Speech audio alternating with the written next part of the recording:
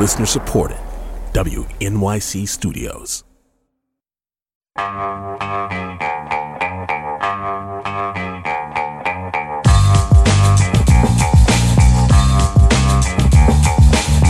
It's the Brian Lehrer Show on WNYC. Good morning, everyone. Welcome to this kind of weird confluence of Martin Luther King Day and the Iowa caucuses, right? The first voting day in this presidential election year is today. It's a Republican voting day specifically, as you know, Trump and his various challengers. So I was reading up this weekend because I was curious on how this confluence came to be, because my first impulse would be to think, well, wouldn't they avoid King Day out of respect for the national holiday and Dr. King's legacy? The Iowa caucuses are usually on Mondays, not Tuesday, like most other elections, but usually a few Mondays later in January or early February. In 2016, they were Monday, February 1st. In 2020, they were Monday, February 3rd. So why not keep putting the caucuses around there and let people do MLK events today? And yes, there are King Day events scheduled in many places in Iowa. I looked it up. Don't just write it off as flyover country. And here's what I found as to why in an Associated Press article from last July, which is when they set today's date. The AP quoted State Party Chairman Jeff Kaufman saying committee members hadn't considered the possibility of the contest falling on the federal holiday. So that's a little vague. That's the language from the AP story. The party chairman of the GOP in Iowa said committee members hadn't considered the possibility of the contest falling on the federal holiday. A little vague, but it makes it sound like the Iowa Republican Committee sort of forgot that there even is a national holiday on a Monday in January, right? If they were scheduling for February, would President's Day not have occurred to them as a Monday in the month that they might want to work around? If it was Columbus Day, I don't know if they also call it Indigenous Peoples Day in Iowa yet, probably do. Second Monday in October, right? Would they have forgotten that that exists? Are there no black people on the Iowa Republican Committee who would more likely have been remembering that January has a Monday national holiday, this particular one? I don't know. But then the Iowa Republican chairman tried to make it sound, once he sort of got caught by the AP in this interview, it seems like, make it sound like a good thing. When the AP asked him about it, he said, quote, as Republicans, we see this as honoring the legacy of Martin Luther King in terms of having a caucus here, unquote. So maybe he was just squirming to find something acceptable to say, or who knows, since King was so much about voting rights, maybe they even did this on purpose. But the reporting by the AP last July and that quote, that squirming quote, we see this, make it sound like not that. But here we are. So we will talk about the sub-zero weather caucuses in Iowa today. We will also talk about the bill signed by Governor Kathy Hochul in New York just recently that establishes a commission to study reparations for slavery. Then later in the show, we'll air an interview that I did for the WNYC King Weekend event at the Apollo Theater that took place yesterday. And in honor of Nikki Haley, we'll have a call-in for teachers off from school today in Iowa or anywhere else. Did you know the school is closed today, Iowa? I hope Republican committee members remember to cover childcare. A call-in for teachers off from school on how you teach what caused the Civil War, as well as how you teach MLK. And for experienced teachers, for those of you who've been at it for maybe 20 years, has that changed very much over your career? That'll be at the end of the show. With us to talk about the Iowa caucuses and New York's new Reparations Study Commission Act is Christina Greer, expert in both national and New York politics.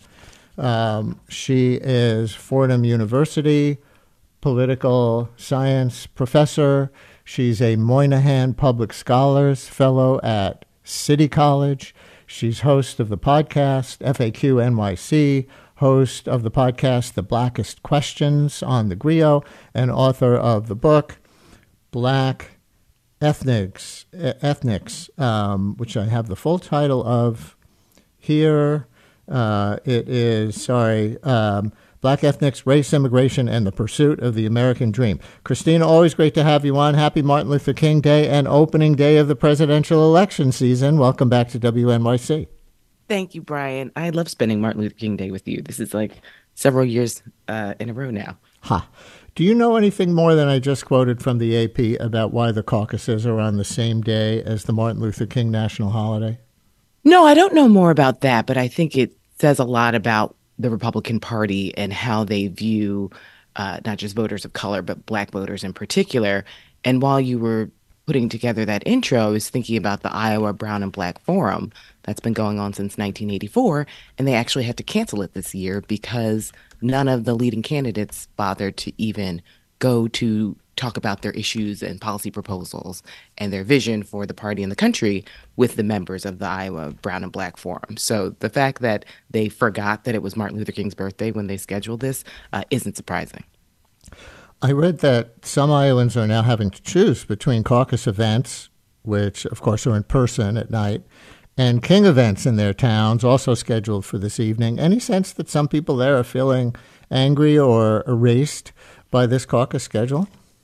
Yeah, I mean, different colleagues of mine who are in Iowa and who have, traveled to Iowa over the past several election years. I think the larger story is the weather, to be quite honest. Just a reminder for our listeners, this is a caucus and not a primary. So that means they don't just go cast their ballot and leave and possibly make both events. This is you stay until your candidate presumably wins. And so that definitely sets up a different dynamic this evening where if you are, let's just say, a Nikki Haley or Ron DeSantis caucus goer with such a lead that Donald Trump has roughly 50% going in, those people might have an incentive to stay and skip all other events. I don't know how many events are going to be canceled, largely because of the weather that has been coming into Iowa for the past few days and sort of creating very dangerous conditions. Yeah, certainly the big story out of Iowa, besides the voting itself, is the weather. I looked it up just before we went on. It's currently -9 in Des Moines, according to my weather app, -24 with the wind chill. It'll be about like this during the caucus hours. Officially, the state there, I think, is advising people not to go out if they don't have to. But then we have the caucuses where you have to go out and stay for a while in the way you were just describing. Think that favors anyone? Well, we have to remember caucus voters tend to be a little bit older. You don't really hear a lot about 18 and 20-year-olds really staying. So we have to have concerns about, will older people want to be on those types of treacherous roads? I think Donald Trump has made it very clear. He said in his speech, it doesn't matter if you essentially die going to caucus, it'll be worth it for the larger mission. I think this is where, we get to Tip O'Neill, where all politics is local. I think county by county we'll see sort of advantages and disadvantages. We do know that Trump supporters tend to be voracious and die hard, literally and figuratively.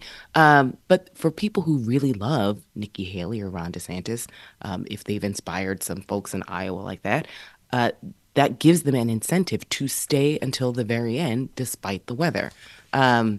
Now, we know that Nikki Haley tends to lean a little bit more upper middle class with her supporters. So I don't know if they'll feel that it's imperative for them to stay and really, get their message across until the very end. But I do think that, if all projections go well, weather aside, Donald Trump will have a pretty significant victory. Keep in mind, this is not his first time in Iowa. And, his caucus goers presumably know their districts very well and kind of know how to persuade others in doing so. Listeners, even though he didn't win the first time. Anyone in Ted Cruz won in 2016, right? Mm-hmm. Listeners, Yep. Anyone in Iowa listening right now, you can answer the question, how cold is it? 212-433-WNYC, and give us any political analysis you have of who's going to do well there today and why. 212-433-9692, or anyone else not from Iowa with any questions or comments about caucuses versus primaries. caucusing on a Monday, caucusing on Martin Luther King Day, how the candidates are running on or away from racial and other forms of inequality, or forgetting what caused the Civil War, or anything related. 212-433-WNYC, 212-433-9692. If you're in Iowa right now, we get calls from Iowa sometimes. If you're somebody originally from Iowa or with some roots or connections in Iowa, call us up too with anything you want to tell us or even ask about the caucuses today. And anyone else, 212-433-WNYC, 212-433-9692 for Christina Greer from Fordham and CUNY and the podcasts FAQNYC and the Blackest Questions, 212-433-WNYC, 433-9692. Call or text. Do you know, by the way, why they do this in Iowa on Mondays in general, when just about every other election day in the country at a presidential or any other year is on Tuesday? No, I don't. And, I should probably call Walter Shapiro, who's the resident expert of all things primaries and caucuses. Unfortunately, he's in New Hampshire getting ready for the primary there. But I don't know why Iowa has chosen Monday for their caucus. I can look that up and maybe next segment. Maybe one of our Iowa people or Iowa connected listeners can fill us in on why did they put this on a Monday? Maybe they wanted a lot of people to forget that it was election day. Like, let's stay home. It's tomorrow, right? Tuesday, is it? No, it's Monday. And can you put on your professor hat and give us a little bit more even than you did before on what a caucus is compared to a primary and what the pros and cons are considered to be, or why some states or state parties prefer to do it this way? Right. So let's start with the easy one, which many of New Yorkers listening have participated in, hopefully. And a primary is you go, you cast your ballot, and you leave. And depending on your district, you might get a little sticker that says I voted. And that's the process. The difference between a primary and a caucus is the caucuses are run by political parties. Primaries are usually run by the state, not always, but on the most hand. And they're held usually in the evening, and voters must attend in person. So we know that there's certain states where in a primary you can vote absentee. This, for a caucus, you must attend in person in order to participate. Of course, every rule has like tiny little asterisks, but for the most part, you have to attend in person. And you essentially, Brian, sit in the room with other supporters for your candidate, but also supporters for your candidate's opposition. And you all go round by round to see who will emerge victorious. And so it's really important for you to have a strong ground game in Iowa so that, you get that political headwind going into New Hampshire. So if our listeners remember in 2008 with Barack Obama versus Hillary Clinton, obviously Hillary Clinton was going into the presidential race with an incredible advantage for a host of reasons. Last name, had some, I would say, a much longer political history as senator of the state of New York. Then Barack Obama, who had, just recently become a senator, but he had such a strong caucus game in Iowa. He went into New Hampshire with a very sort of robust energy. Now, Hillary Clinton ended up winning New Hampshire for a host of reasons we can get into for another time, but it didn't essentially cancel out Barack Obama. Now, had he lost Iowa, Hillary Clinton would have gone into New Hampshire and the rest would be history. But since he won, it really showed that he had the mobilization of individuals who were willing to go toe-to-toe, round for round with Clinton's So among supporters. other things, a caucus is more of a measure of enthusiasm because you kind of have to go and stay the evening and have that commitment before you set out, compared to a primary where, even if you're voting in person, you go to the polls, you cast your ballot, and you go home. Right. And now this is where it gets tricky, where a lot of people don't like caucuses realistically. Because they're run by political parties, it sets up sort of relationships that many people feel are a little more elite level. So, if I'm a candidate and I establish strong relationships with members of political party structures, they will help, put together my caucus voters and build that enthusiasm, which is great, but it does differ from one person, one vote in a lot of ways. Here is Carolina in Astoria, who says she has a sister in Iowa. Carolina, you're on WNYC. Hi there. Hey. So, yeah, I have a sister who lives in Red Oak, well, outside of Red Oak, Iowa, which is where Joni Ernst is, theoretically still lives, but where she's from. Uh-huh. And Senator from there. My sister lives, yes, she lives probably 4 or 5 miles outside of that town. It's like 10,000 people. And for the last 5 days, she had been saying, I don't know if I'm going to even be able to get to work on Monday because of how terrible the snowdrifts were. It's the middle of nowhere. There's not, well, at least in parts of Iowa, there's not that many trees. So, even with a little bit of snow, depending on the wind patterns, you get these massive, massive drifts that you just can't drive past. So, I'm sitting here wondering, gosh, I wonder how many very, very rural voters physically cannot get to a caucus. Now, typically, okay, they would get on a snowmobile, but it's too cold out. It's literally too cold out to do that. So there might be people going there in like tractors. I don't know. It'll be interesting to see if that has an effect. And then if the wind picks up again later today, because sometimes I didn't grow up in Iowa, but I grew up in rural Nebraska. Uh-huh. And very much the same where, you could clear the drift, but if the wind picks up again, it's closing again. So if the wind were to pick up later, it could be very interesting. Some people might have to leave a caucus early that weren't planning to, or they're going to be sleeping in the gym where they're caucusing. Very interesting, Carolina. Very interesting. And thank you for your call. And it kind of addresses one of the texts we just got from a listener that maybe other people were thinking too. Do the caucuses happen outside? If they're indoors, which they are, wouldn't it not matter how cold it is? But there's Carolina's explanation of how, particularly in rural areas, the cold and the wind, et cetera, might be an obstacle even to getting there. So thank you for that. Here's Craig in Manhattan, who's originally from Iowa. Craig, you're on WNYC. Thank you for calling in. Yes, good morning, Brian. Thank you for taking my call. I am originally from a very small town in northeast Iowa.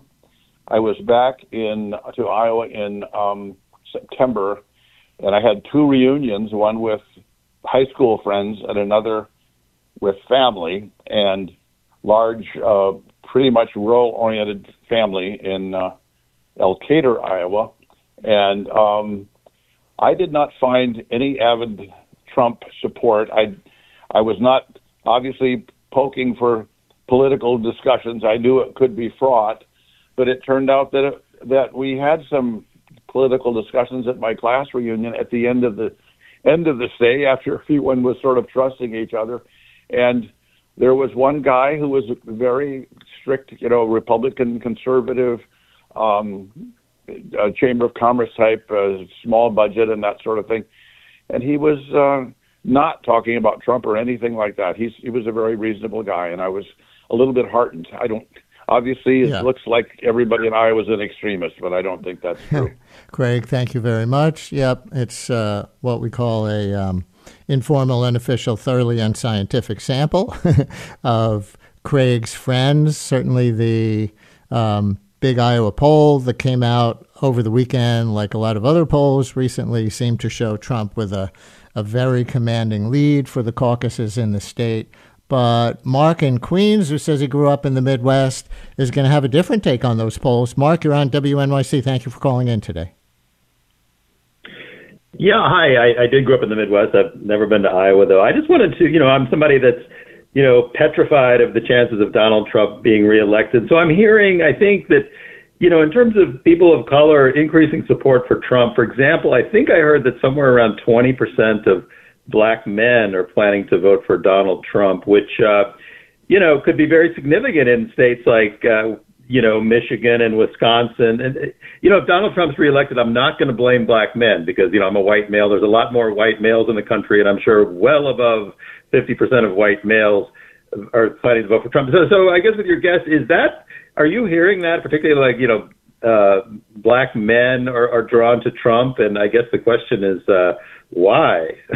Mark, thank you for the question. Yeah, and I think that was one poll, and others have not had anything like that 20% figure. But Christina, have you looked at those? Yeah, I'm actually writing a paper with some colleagues about that, looking at sort of conservative podcasts by other black men. Much of the conversation isn't necessarily supported with data.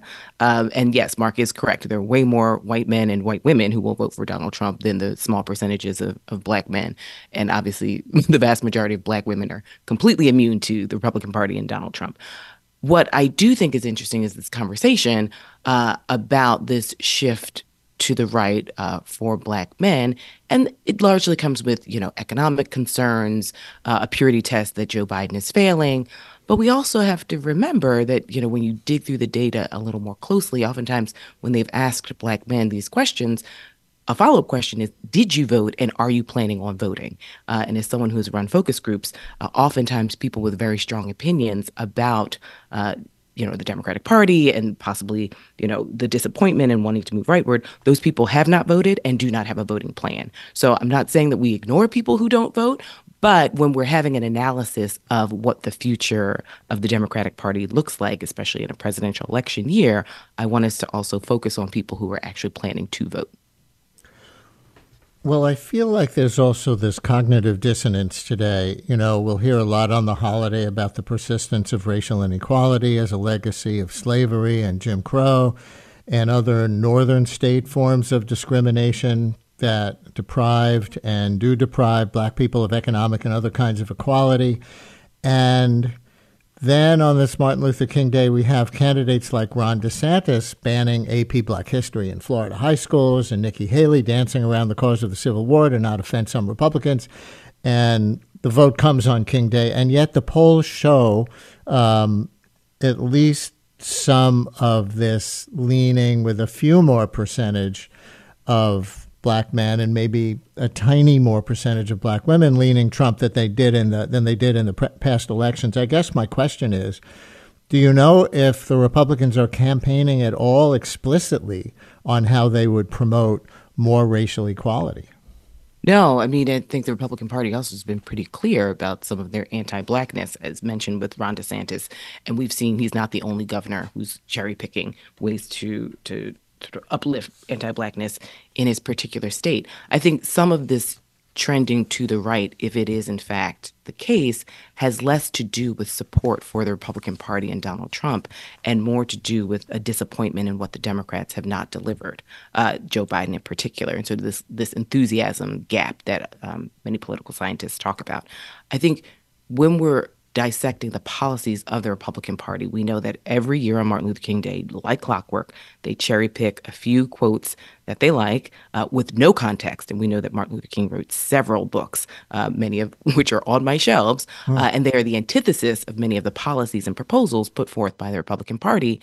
But on Martin Luther King Day, they sort of choose a quote or two and say, listen, this is our ideal vision, which is not the vision of Dr. King at all. And so when we're thinking about black voters and the Republican Party and the ways that in many Republican electeds not just ignore black voters, but actively work against the interests of black voters on local, state, and national levels, this slight trend, if true, to the right has less to do with what they're promising and more to do with trying to show Democrats a level of disappointment.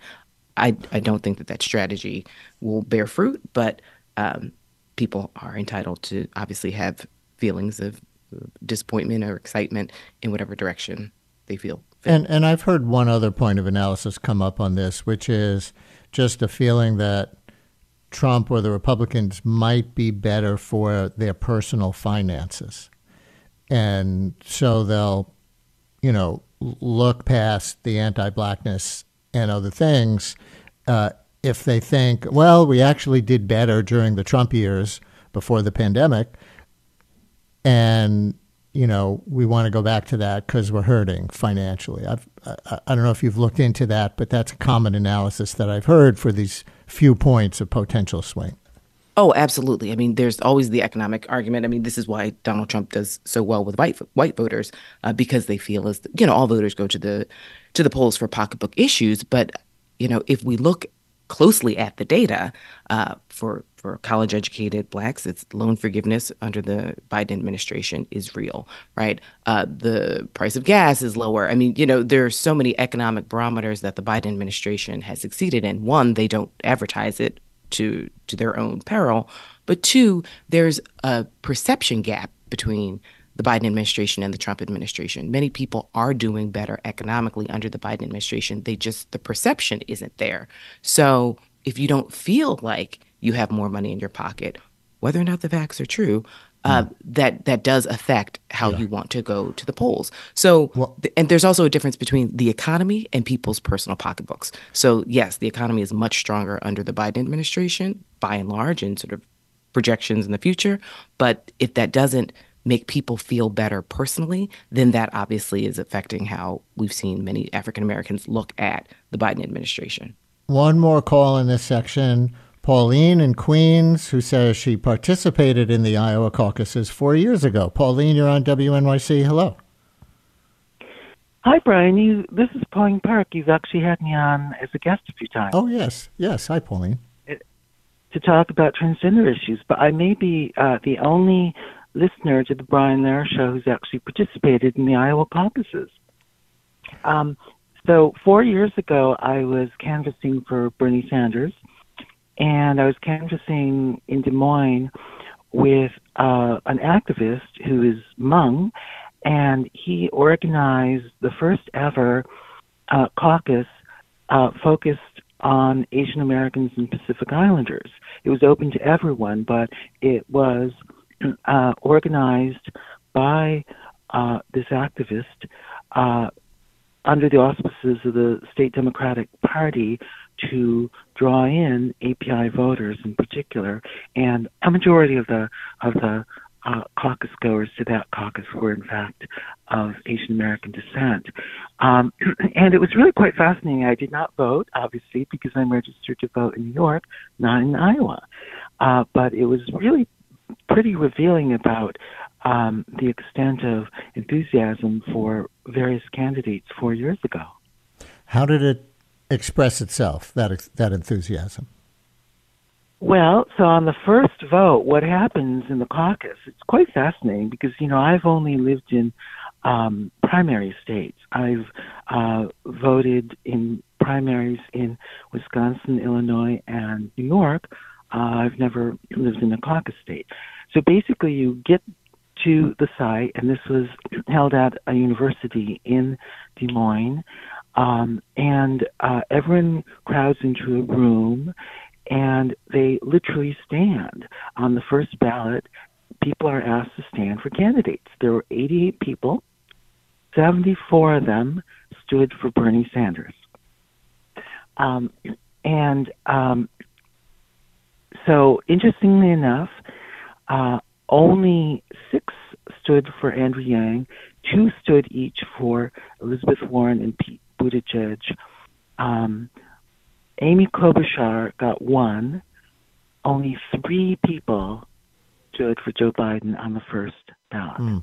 And were there speeches, or did you just were you just able to observe people standing for their candidates?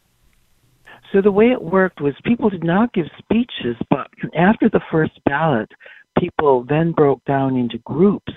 And essentially what happens is the people who did not vote for the person who won the most votes are then encouraged essentially to agree on one candidate, and had the people who did not stand for Bernie united around one candidate, they would have gotten 1 delegate. That could have gone for Biden, it could have gone for Klobuchar, could have gone for Elizabeth Warren or Pete Buttigieg or Andrew Yang. Yeah. But what happened was, because they all basically stuck with their candidate, they did not get 1 delegate. So all the delegates from that caucus went to Bernie. And at the end of the caucus, and it lasted a good more than 2 hours, probably close to 3 hours. The chair of the caucus then declared Bernie the winner, and then he tried to report the results to the State Democratic Party on the app, the new app, which had never been tested by anyone. Oh, yeah, they had that app problem 4 years ago. And Pauline, I'm going to leave it there for time, but thank you so much for that detailed description of your experience as a New Yorker observing an Iowa caucus 4 years ago. And I guess we heard from Pauline there a description of why they call it caucuses, right? Because after that first vote, they caucus in groups and figure out how they're going to vote in round two. But so much for the secret ballot, right? I guess people have to publicly declare in front of their neighbors who they're for, unlike other elections.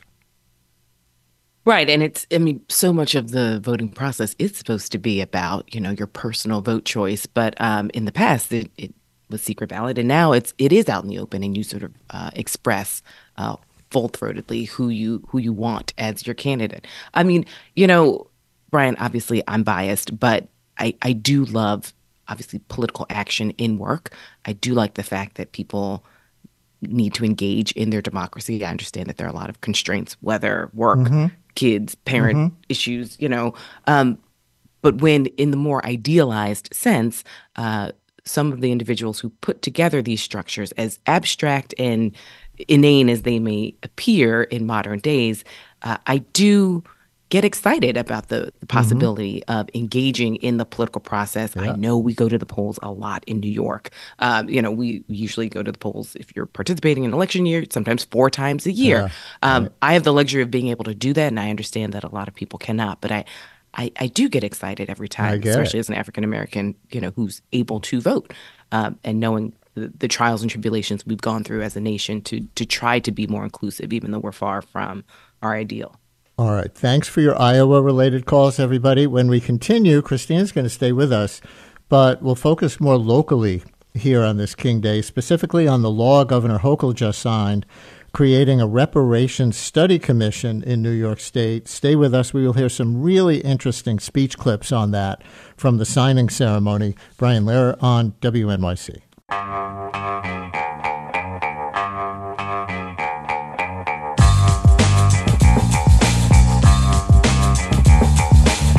Brian Lehrer on WNYC. We've covered on this show some of the last-minute vetoes that Governor Kathy Hochul issued in December, reversing the legislature on some contentious subjects. But we'll talk now about one of the bills she signed, one to create a New York State commission to study reparations for slavery at the state level. So here on Martin Luther King Day is the governor during the signing ceremony on December 19th.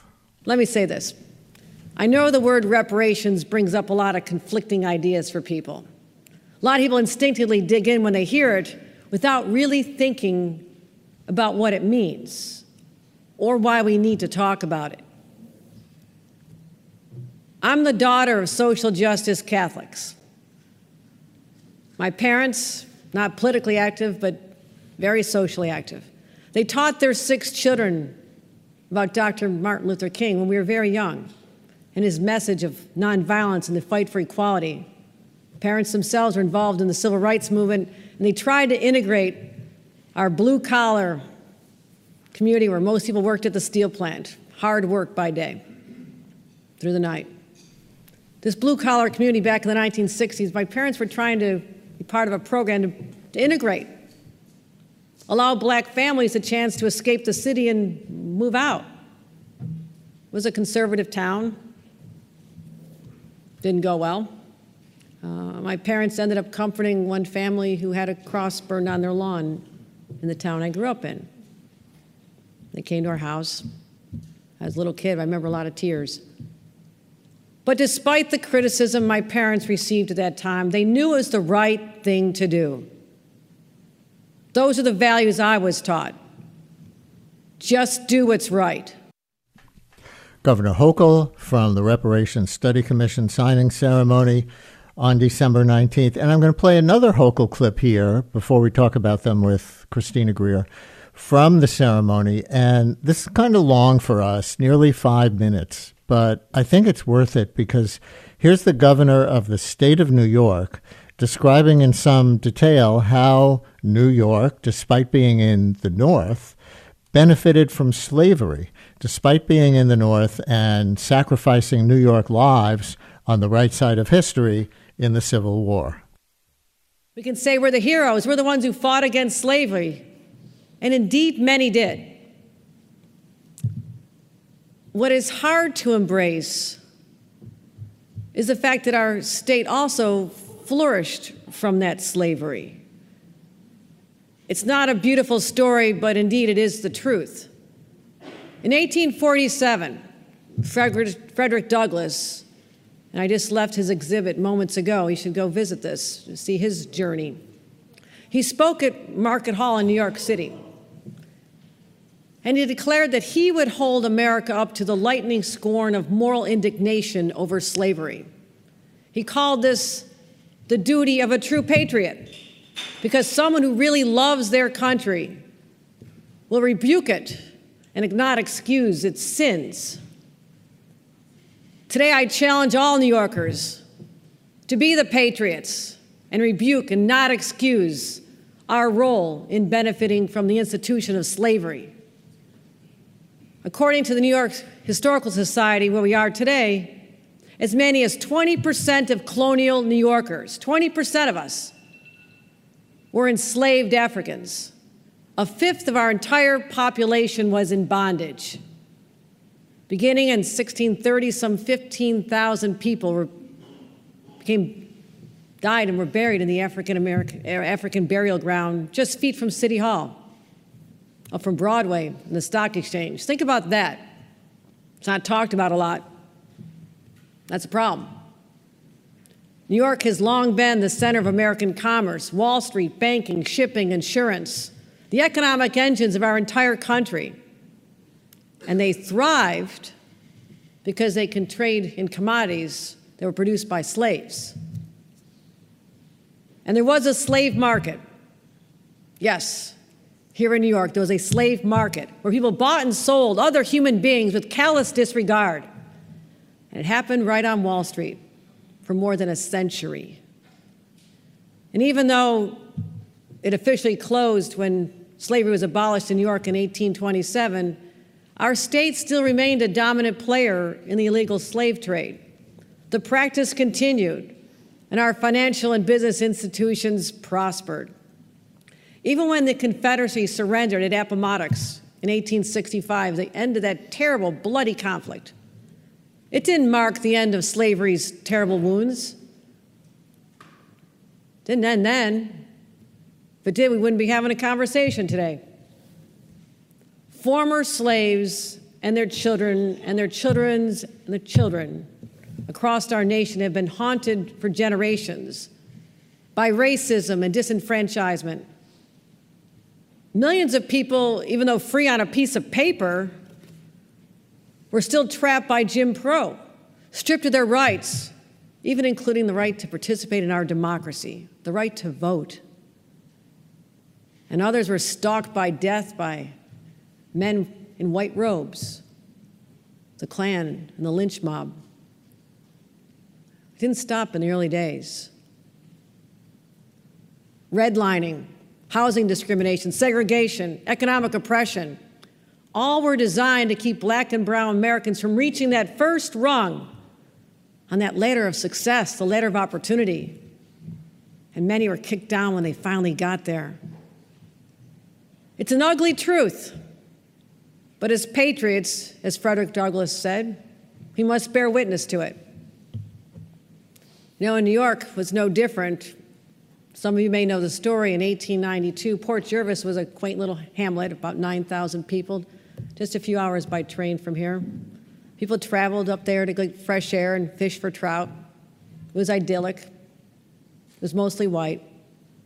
And on one June morning, a gentleman named Robert Lewis, a black man who drove a carriage for a hotel, was dragged down the street by an angry mob. He was beaten and hung from a tree after being accused of attacking a white woman, although it was actually her boyfriend who had been involved. let me repeat this. This happened not in the Deep South, not in Tulsa. It happened right here in New York. So this is an American story. It's a New York story, and we all share in it. Governor Kathy Hochul. And because we have the luxury of time on this show, a full 5 minutes from the Reparations Study Commission law signing ceremony that she held on December 19th after the state legislature passed an act designating such a commission to be formed. And we'll talk about it for a few minutes with Christina Greer, Associate Professor of Political Science at Fordham, a Moynihan Public Scholars Fellow at City College of CUNY, host of the podcast FAQNYC, and host of the Blackest Questions podcast on the Grio, as well as author of the book, Black Ethnics, Race, Immigration, and the Pursuit of the American Dream.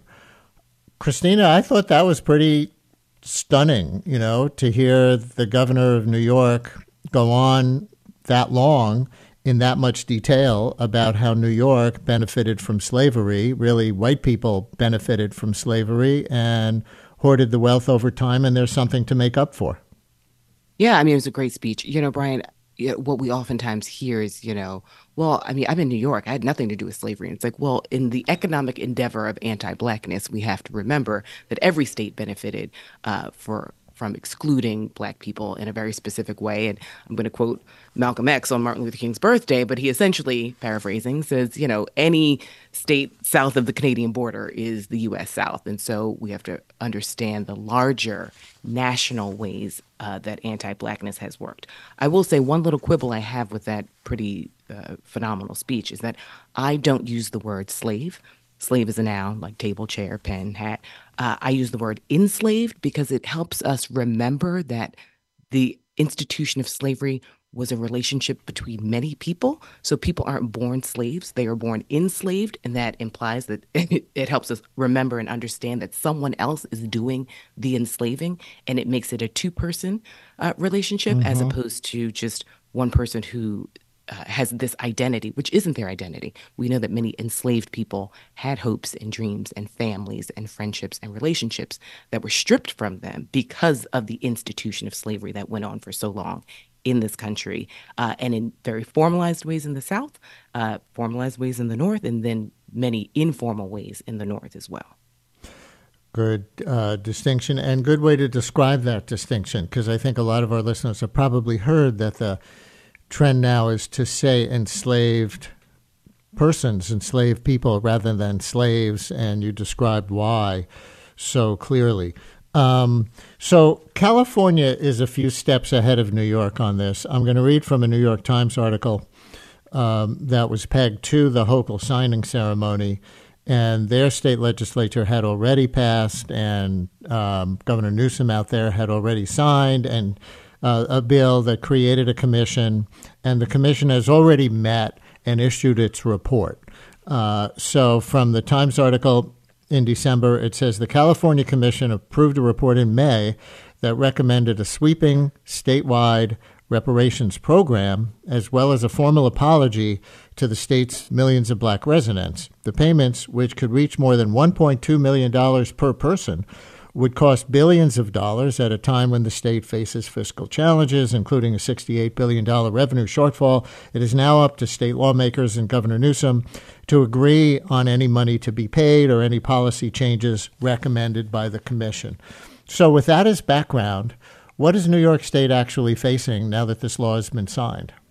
Yeah, I never really give much credence to, critics who are like, well, it's a lot of money. It's like, well, we have a lot of money in this country. We always find money for the things that we want to do. So that argument I don't really subscribe to. I think if we're looking at the California task force and the reports that they've put out, if New York is following suit, there are going to be ways that they're going to look more closely at the ways that New York has upheld housing segregation and unequal education and larger racialized, dare I say, racist environmental structures that have limited the opportunities and life chances of Black people in this particular state in the ways that wealth creation was not able to happen because of education and housing and overall neglect, to say nothing of the prison system and policing and larger, I guess, instances of racial terror is what we would classify that as. And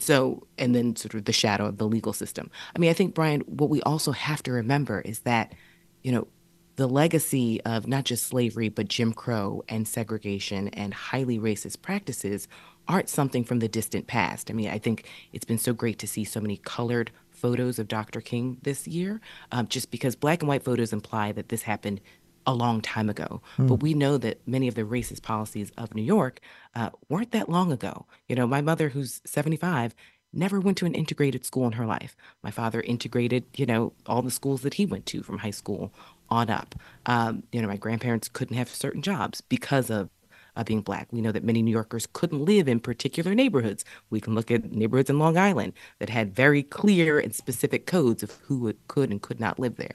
So when we sort of zoom out 30,000 feet, this isn't necessarily a conversation about 1860. This is largely a conversation about 1960 or 1980 or even the 2000s, when we're seeing these unequal practices and when we have external people coming in and saying that New York City schools are some of the most segregated in the United States. And so this is Governor Hochul's attempt to undo some of the anti-Black measures that have been put in place for so long. And when you think about her opponent, someone like Lee Zeldin, these gains are only going to be made from largely a Democratic governor, because Lee Zeldin was very clear with his support for Trump and book banning and all the other things January 6th, that this is not something that he would support if he were ever governor of New York. And when you talk about the recency of all that, you perfectly set up the last clip that we're going to play from the signing ceremony and the last clip that's going to close out this segment. So, Christina Greer, I want to thank you very much for spending so much time with us today on this Martin Luther King Day and talking with your national politics hat on about the Iowa caucuses and everything about that, and with your New York politics hat on, a little bit about this Reparations Study Commission Act. Christina Greer from Fordham and CUNY, and the podcasts The Blackest Questions and FAQNYC, and her book Black Ethnics. Christina, thank you so much. Thank you, Brian. Happy Martin Luther King Day. And here's this one last clip from the signing ceremony. This time it's the Senate Majority Leader, Andrea Stewart Cousins, who is Black, and now she's one of the three most powerful people in New York State politics, senator from Westchester and the Majority Leader in the New York State Senate. But just as Christina was talking about how this is not just about 1860, this is about 1960, 1980, etc. We're going to hear Andrea Stewart Cousins talk about her parents. I'm the daughter of a woman who was born in Harlem, New York. Yeah, Harlem. Who wanted to be a lawyer. She couldn't be that. But she was the best secretary you could find, typing 100 words a minute. But corporate America did not, would not hire her. She said she used to go by the storefronts and watch white women typing, and they would call it hunting and pecking. And her fingers could fly.